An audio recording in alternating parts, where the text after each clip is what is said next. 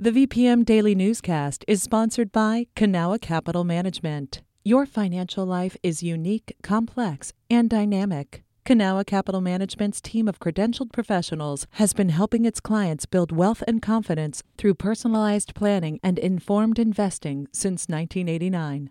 Learn more at cancap.com. That's KANCAP.com.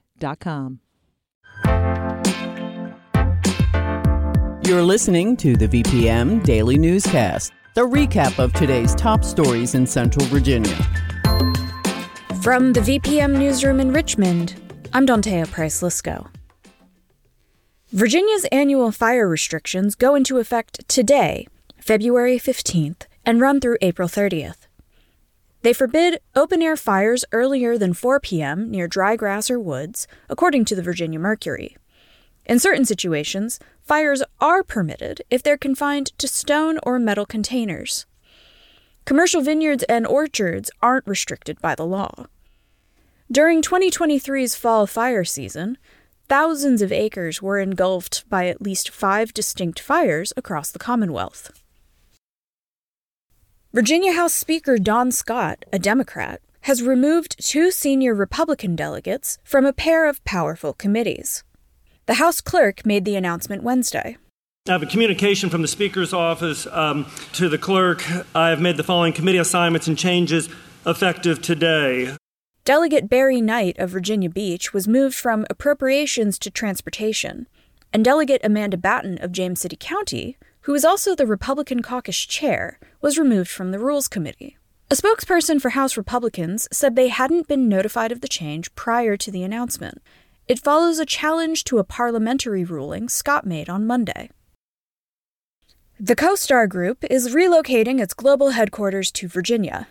Governor Glenn Youngkin issued a press release late Tuesday announcing the digital real estate information company's move from D.C. to Arlington County. The company recently purchased a 560,000 square foot office building in Arlington. It will begin the relocation later this year. CoStar is also expanding its research and analytics campus in Richmond. An inspection facility at Richmond International Airport that would enable regular international flights will be renovated by April. The inspection facility was built in 2003 but no longer meets federal standards, according to a press release from Senator Tim Kaine's office. About $4 million in federal funds are being used for the updates. RIC was previously awarded about $35 million through the 2021 Bipartisan Infrastructure Law. That money is being distributed over 5 years. Members of the Chesapeake Bay program, including Virginia, adjust strategies at the state level every 2 years to meet federal pollution goals. VPM News editor Dave Cantor has more as the 2025 deadline gets closer. An EPA report says its pollution goals for the Bay won't be met. The Commonwealth is poised to hit its wastewater target, though the agricultural sector isn't on track. The State Department of Environmental Quality is working to update strategies aimed at meeting the Bay goals. They're called milestones. Among the strategies is an agricultural cost-share program, which helps offset the expense farmers would pay to implement new practices that tamp down on pollution coming from their farms. Stuff like stream fencing and vegetated buffers. Public comment on the milestones closed at the end of 2023. Kevin McLean, the state's Bay program coordinator, said the cost-share program came up. We did receive some feedback that additional support is needed there, and kind of folks weighing in and saying, hey, if we're going to expect producers in the ag sector to make those additional reductions, we've got to support their efforts to do that. Virginia's current biennial budget funds the program at $286 million. Dave Cantor, VPM News. Legislation in the Virginia House and Senate advanced that would allow utility companies to recover some development costs associated with small modular nuclear reactors. The reactors are part of Republican Governor Glenn Youngkin's, quote, all of the above energy plan. Currently, about 30% of Virginia's energy is nuclear generated. Advocates have raised concerns over the plan's potential impact on utility bills. The speed limit for a portion of Brookland Parkway in Richmond is being reduced from 35 to 25 miles per hour.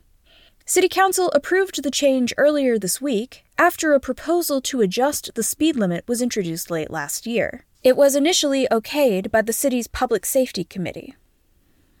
Chris Banks, who spoke during the public comment period before the vote, says he's witnessed multiple crashes on the street. A driver totaled my neighbor's car. A driver across the street crashed into several trees and another car. A driver crashed into a power pole in front of the Waldorf School just 2 blocks away, and a driver died last year after crashing into a tree just a block away. Banks, along with about 70 other residents, also sent City Council a signed petition asking for the change on Brookland between Hermitage and Brook Roads. New speed limit signs will soon be posted. This has been the VPM Daily Newscast. Some of these stories may have changed since the newscast was recorded. You can stay connected to what matters by heading to vpm.org/news or follow us on Facebook, Twitter, and Instagram at MyVPM.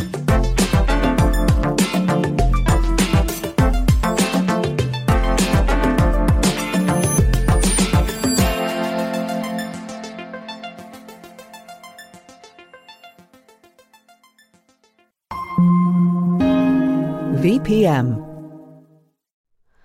Hi, it's Terry Gross, the host of Fresh Air. We bring you in-depth, long-form interviews with actors, directors, musicians, authors, journalists, and more. Listen to our Peabody Award-winning Fresh Air podcast from WHYY and NPR.